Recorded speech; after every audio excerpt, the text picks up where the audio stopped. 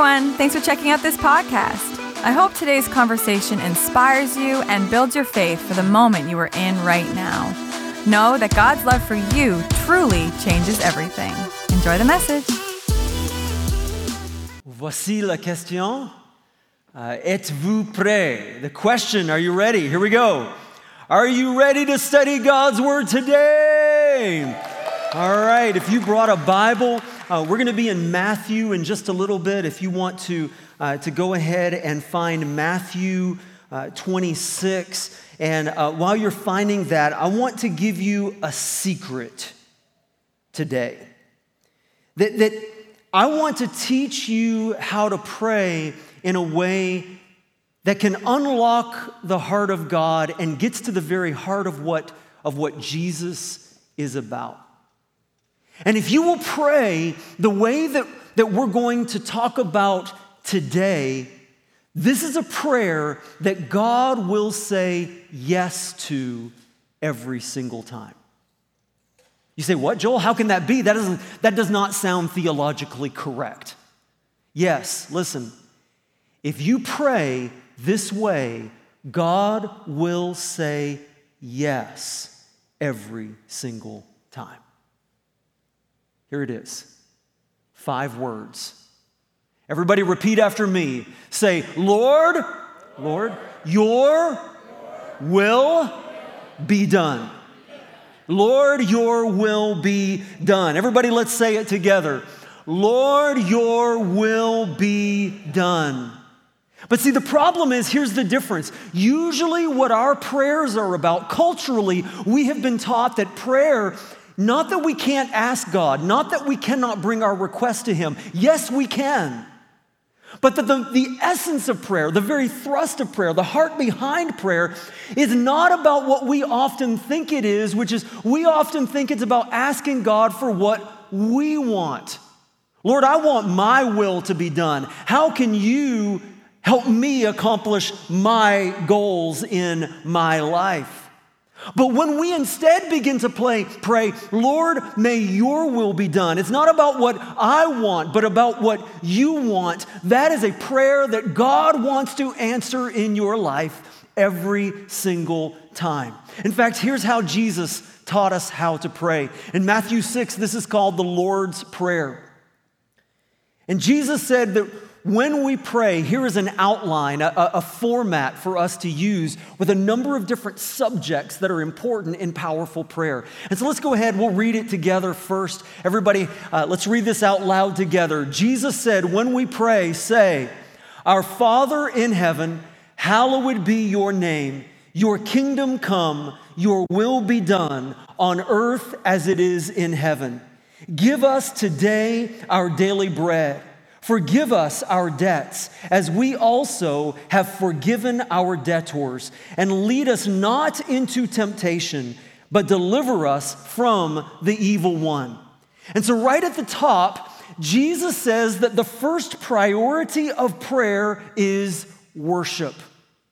To hallow the name of the Father, which means to declare its holiness. It's another word for worship. To focus on who God is, His perfection, His beauty, His glory. And the reason that this is the first priority of prayer, hallowing the name of our Father in heaven, is because He is the one who is perfect, not us. His are the plans, His are the desires that are pure and good, not ours. And so that's why it's the first priority of prayer, because it's so important to get our hearts and our minds focused on God and who He is, on His character and the promises of His word. And then the next line is what we're going to focus on today. And then Jesus said to pray, Lord, your kingdom come, your will be done on earth as it is where? In heaven. That we are to pray that His will, His kingdom would come into our jobs, into our families. That God's kingdom would come into our finances. That God's kingdom would come into our relationships, and priorities, that they would be here on earth as it is in heaven. And did you know that Jesus himself prayed this exact same way in his life? Let me show you in Matthew chapter 26, if you've already found it. Here Jesus is about to be arrested in Matthew 26. And Jesus is about to go through a trial where they lie and make up stuff against him. They bring false charges, and he is about to be sentenced to death. He's going to suffer and be tortured and ridiculed and spat upon. They are going to crucify him and hang him on a cross, suffering in excruciating pain to take the punishment for the sins of the world in order that we can be forgiven. And knowing that he is about to go through that, Jesus prays something shocking. He says, "Father, is there any other way that you could accomplish your purpose?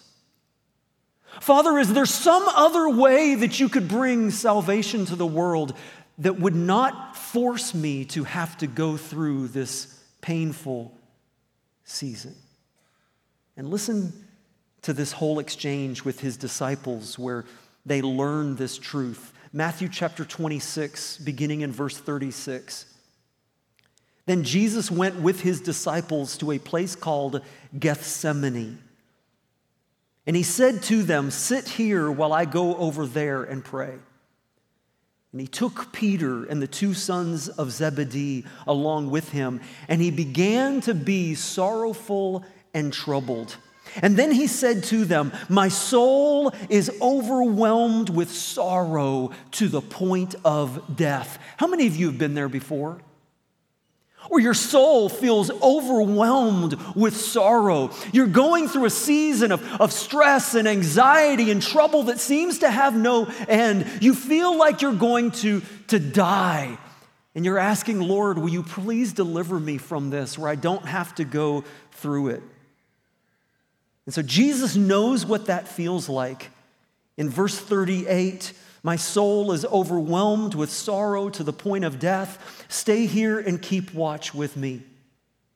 Going a little further, he fell with his face to the ground and prayed, "My Father, if it is possible, may this cup be taken from me. If there's any other way." But then Jesus prayed the exact way that he taught us how to pray. Verse 39, "Nevertheless, Father, not as I will, but as you will." Jesus taught us to pray to the Father the same way that he prayed. "Father, not my will be done, but yours. Not what I want, but what you want." Because listen, whenever we make life about what we want rather than what God wants, that always leads to disappointment. I remember when I was a kid, what I really wanted in my life was a skateboard. That's what I really wanted.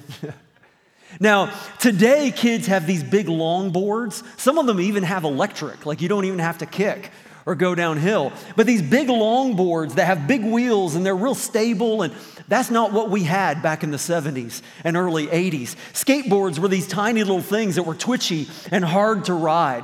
But man, I wanted one so bad. The other kids had one, and so I saved up my money. And I couldn't afford to get a really nice one, but I could afford kind of the Walmart version. And so I went and I got my first skateboard. And it looked a lot like this. It was red. It looked almost identical to this one that I found online. In fact, I kind of wonder what that's going for on eBay today. Just another way to break my wrist.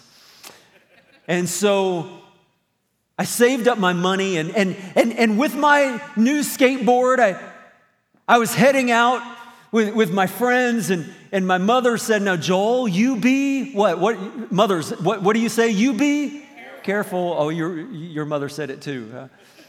And I said, I know, Mom, I know skateboards are dangerous. I'll be careful. But see, her definition of careful and my definition of careful are two very different things. You see, my definition of careful means that when we line up and race our skateboards down the hill, that instead of standing up like this, let's lay down on our bellies, face down the hill. Oh, this is going to turn out good. And so a couple of us lined up at the top of the hill and we laid face down on our bellies, me on my new beautiful skateboard, the one that my mother had warned me about, but the one that I knew that was going to be so wonderful. 1, 2, 3, go! It is amazing how fast it feels going downhill when you are on a skateboard on your belly, face forward with your face 3 inches above the ground. It was the greatest ride of my life until. Do you know what happens when a skateboard wheel, the kind that we had in the 70s and 80s, hits a rock? Do you know what happens when a skateboard wheel hits a rock? It grinds to a stop. And do you know what happens when a little boy is riding on that skateboard on his belly with his face 3 inches above the ground? It grinds to a stop, and I did not. And I slid out onto the pavement, down the hill on the left side of my face, just shredding my face like a meat grinder with gravel and blood everywhere. And after that, the worst part, I could not drink orange juice for like a month or 2 months. I could hardly eat anything because for the longest time, the left side of my face was covered with scabs. Now, I wasn't going to tell you, but I also, about 2 months later, I wasn't on the skateboard. I was on my bicycle, and we were playing bicycle polo where you kick the ball, and my pedal hit the ball, and I fell and scraped the other side of my face. It was a beautiful sight. I looked like Freddy Krueger. If I hadn't messed up my face so bad today, the doctor said I would look just like Brad Pitt. It's true. And so this skateboard that I had longed for, this thing that I had saved for and begged for and made my life about and spent all my money on, do you know where it ended up? In the closet. Because sometimes you want something so bad, and when you get it, it's not exactly what you had hoped. This happens sometimes in relationships, doesn't it? In relationships, guys, you see that girl that gets your attention, and you try to get her attention, and you come along and you kind of,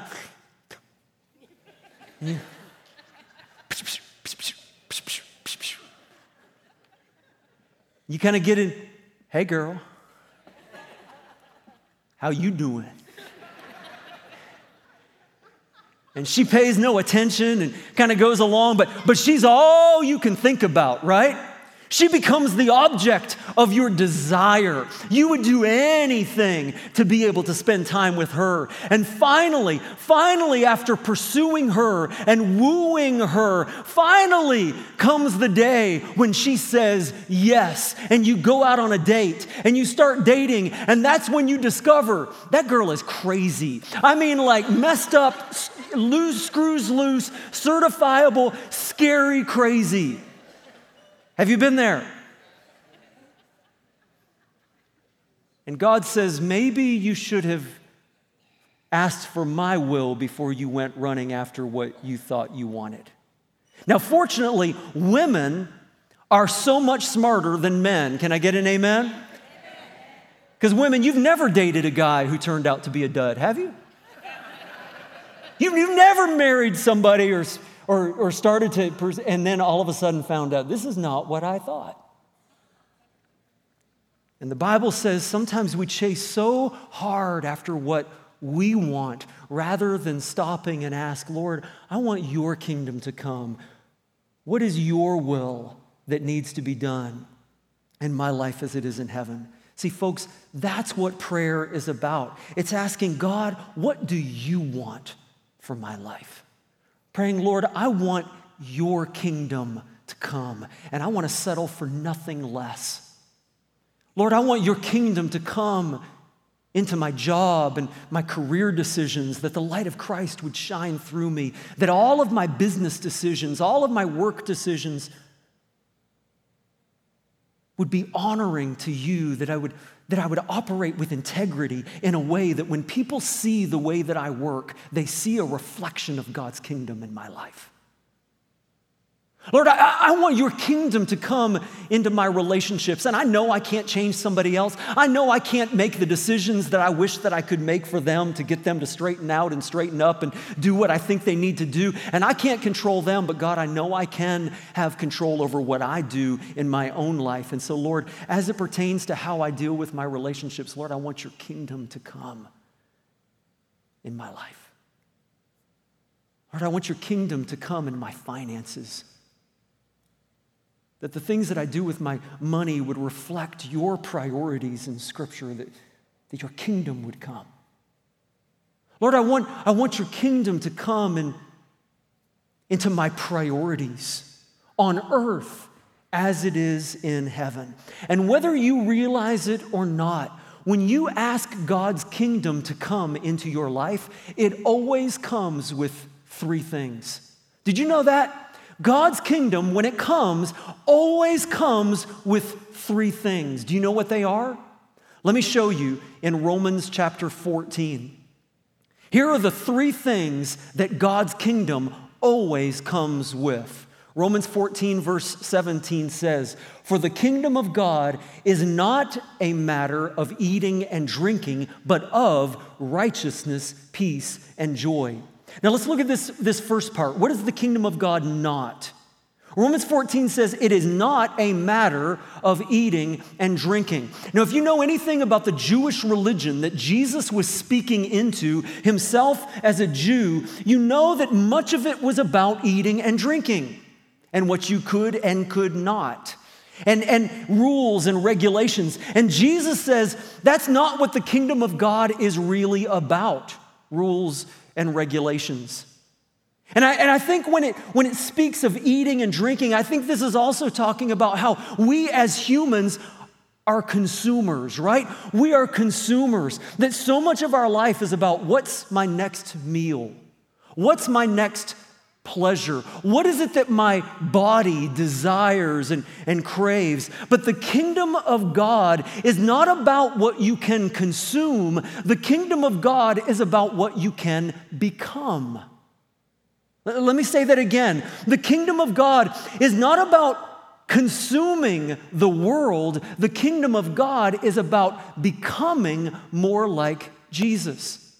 And Romans 14:17 says that when the kingdom of God comes in your life, that it comes with three things. Will you say them with me? Everybody help me out. The kingdom of God is about righteousness, peace, and joy. Say it again so that you don't lose it. The kingdom of God is about what?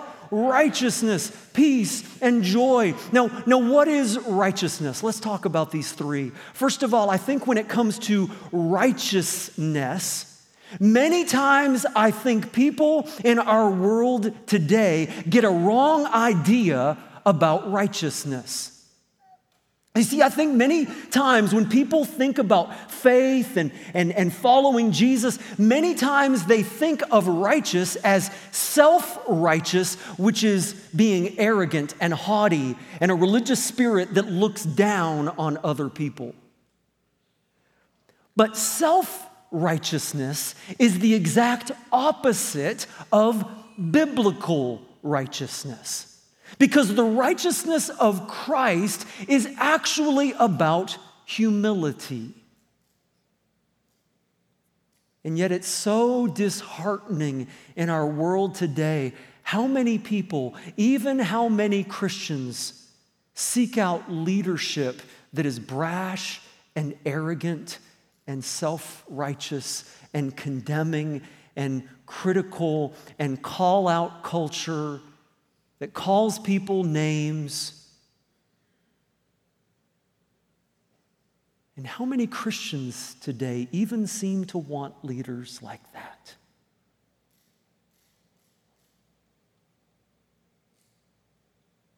And sometimes I wonder what's going on. And then I read Scripture and I realize that is nothing new. It's exactly what the disciples thought leadership was about too at first. In Luke chapter 22, verse 24, it says they began to argue among themselves about who would be the greatest among them. That is the self-righteousness of the world. They thought leadership was about ego and dominance and arrogance.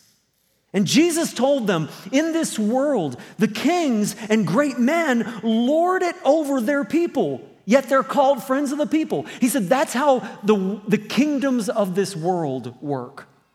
But among you, in God's kingdom, among you, it will be different. Those who would be the greatest among you should take the lowest rank, and the leader should be like a servant. Who is more important, the one who sits at the table or the one who serves? And he says, well, in the world, obviously, in the kingdoms of this world, it's the one who sits at the table, but not here. Not in God's kingdom. Jesus says, for I am among you as one who serves. That's what it looks like to have the kingdom of God come into your life. The kingdom of God, that the righteousness of Christ is about humility and servanthood and bringing everything in our lives into alignment with His word, which is why Jesus said in Matthew 4:17, repent, for the kingdom of God is near. Repent is another way of saying confess. Turn around, make a change, for the kingdom of God is near. Ephesians 5:5 says, of this you can be sure, no immoral, impure, or greedy person, such a person as an idolater, has an inheritance in the kingdom of Christ. And so God can't make things righteous. Jesus can't make things right in our lives until we can confess what is wrong in our lives. But when we finally come to the point of confession and repentance, that's what leads to number 2, peace. The peace of God that Scripture says passes all understanding. In other words, God offers a peace that just does not make sense to people in the world. Now, what is the Hebrew word for peace that Jesus would have probably said like 100 times a day? Because it's a greeting and also how you say goodbye. Do you know the word? What is it? Shalom, exactly. Shalom means peace with God and peace with others. In Israel, even to this day, it's how you say hello. It's how you say goodbye. It's how you offer a blessing over someone. And Jesus says that He is the only true source of shalom. When His kingdom comes, that's when we find peace. Doesn't that sound good in a world that is filled with turmoil and fear and anxiety and conflict and fighting and pressure? Doesn't it sound good to finally find the peace of God that passes all understanding, which leads to number 3, joy. Joy. The joy of the Lord that the Bible talks about. So let's step back and look at how all of this fits together. You see, here's what I think we sometimes miss. Joy is not the goal. We think in Western culture that joy is the goal, the pursuit of happiness. Joy is not a goal, joy is a byproduct. Joy is a byproduct of pursuing something else, the kingdom of God. And where does the kingdom of God start? It starts with righteousness. When God reveals the things in our lives that are not right, that we need to repent and confess and get His help in helping our lives to come into alignment with His kingdom here on earth as it is in heaven. And when we finally surrender to the righteousness of Christ, what is the result in our life? Peace, right? The peace of God that is peace with God and peace with others. That should sound very familiar, right? God's love in us to the world. Peace with God and peace with others. The shalom, the quiet, humble peace that the Bible talks about. And the result of finding that kind of peace that comes out of the righteousness of Christ, the result, the byproduct, is joy. And I think here's what we so often fail to understand in our world is that joy is not the goal. Joy is something that we get in the pursuit of God's kingdom, which starts with righteousness. With righteousness, which can only come through the forgiveness of Christ who died on the cross to take the punishment for our sins. But here's the big lie of our world. And for some of us here today, this is where all of a sudden it's starting to make sense. Light bulbs are coming on. It's like, oh, I'm starting to see the difference between the world and God's kingdom. And it's this. Our world says that there are shortcuts to joy. Our world says there are shortcuts to joy. That you don't need God's kingdom. You don't need the righteousness of Christ. You don't need to be at peace with God. All you need to do, the world says, to find joy is find sexual fulfillment. If you could just express yourself sexually in the way that you desire, that's how you'll find joy. Or the world says, for some, what you really need is money. If you can just get enough money, then you'll finally be happy in the way that you've always wanted. Or if you could just find the right person, that joy comes in your life only through the Hallmark movie of finding that guy or that girl who comes into your life and makes things so much better and completes you and fulfills you, and then you'll finally find joy. Or if you could just find the right friends, or if you could finally move to the beach and buy that cottage that you've always wanted, or just have the right car or the right stuff. And the world says that joy will be the result of these things that are shortcuts. And then here's what I find again and again, is that so often people who are following Jesus become disappointed with God. They become frustrated, and I hear it all the time because they're saying, I've prayed, and God has never given me the things that the world says will bring me joy. Why isn't God answering my prayer? And maybe it's because we've been praying for the wrong things.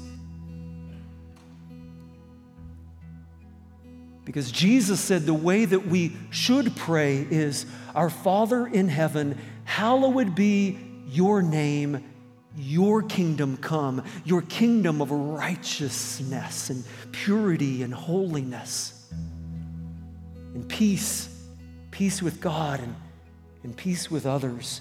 And the result is the joy of the Lord as His will is done here on earth, in our lives, in our church, in our family, as it is in heaven.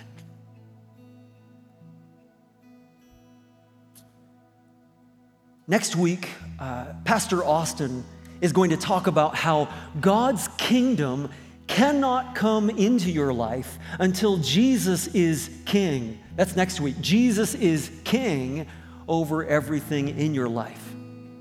And when we do that, the reality is that God actually does want good things for us, right? God wants to bless us. Matthew 19, verse 27, Peter answered Jesus and said, "We have left everything to follow you. What then will there be for us?" And Jesus said to them, "I tell you the truth, at the renewal of all things, when the Son of Man sits on his glorious throne, you who have followed me will also sit on thrones.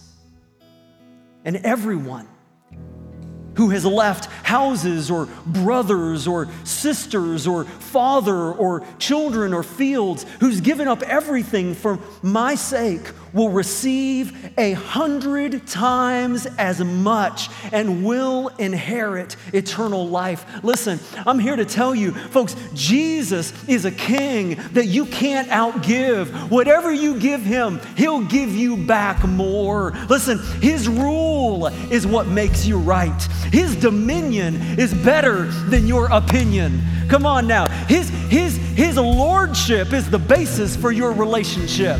I think it's time to get excited in his house today. Do you know him? Listen. Even though you don't deserve him, there is joy when you serve him. You can thrill in his will when his throne becomes your home. Have you decided to follow Jesus?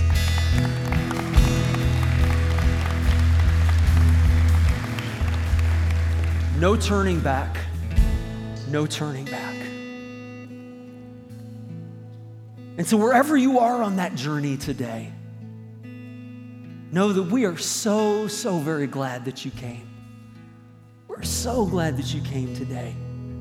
And hopefully God has been speaking to your heart wherever you are on that journey.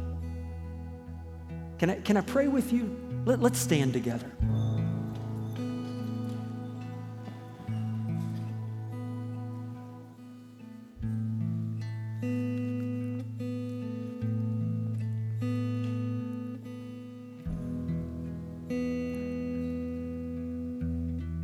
Our Father in heaven, holy is your name. Lord, may your kingdom come and your will be done here on earth as it is in heaven. And God, anything in us that's not in alignment with your desires, with heavenly values, God, that you would speak to us today and show us as we confess to receive your righteousness and the peace that comes with being right in our relationship with you, and peace with others as we seek to live out that peace in our world. And joy. Lord, for some here today, it's been a long time since we've experienced joy.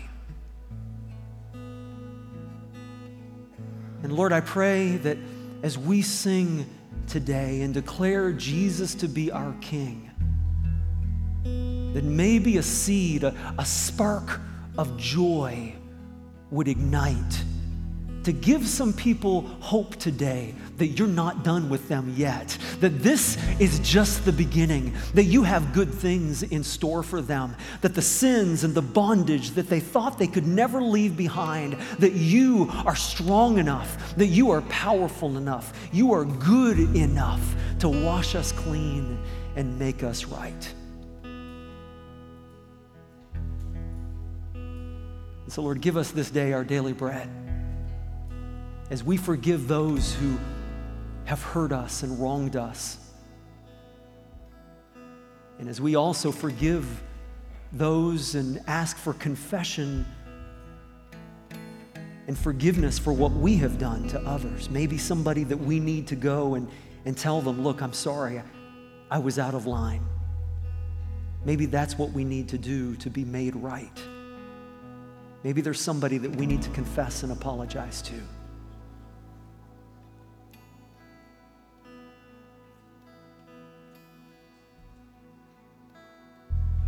And Lord, deliver us from evil. For we know the evil one is prowling in this world, seeking whom he can devour. Lord, I pray your protection over these, your servants. And Lord, that you would give each person spiritual eyes, discernment, to be able to know the difference between truth and lie, the difference between light and the darkness of evil. Lord, that you would give spiritual discernment, maybe to see some things, or maybe to see some people or situations in our lives that we've not seen through your eyes. And so, Lord, I pray that you would deliver your people from evil. For, Lord, you are the King, and yours is the kingdom and the power and the glory forevermore. In Jesus' name. And everybody say, amen. Thank you for listening. If you would like to learn more about Moncton Wesleyan, we invite you to visit our website at mw.church. We are here to help you with any questions you might have. See you next time.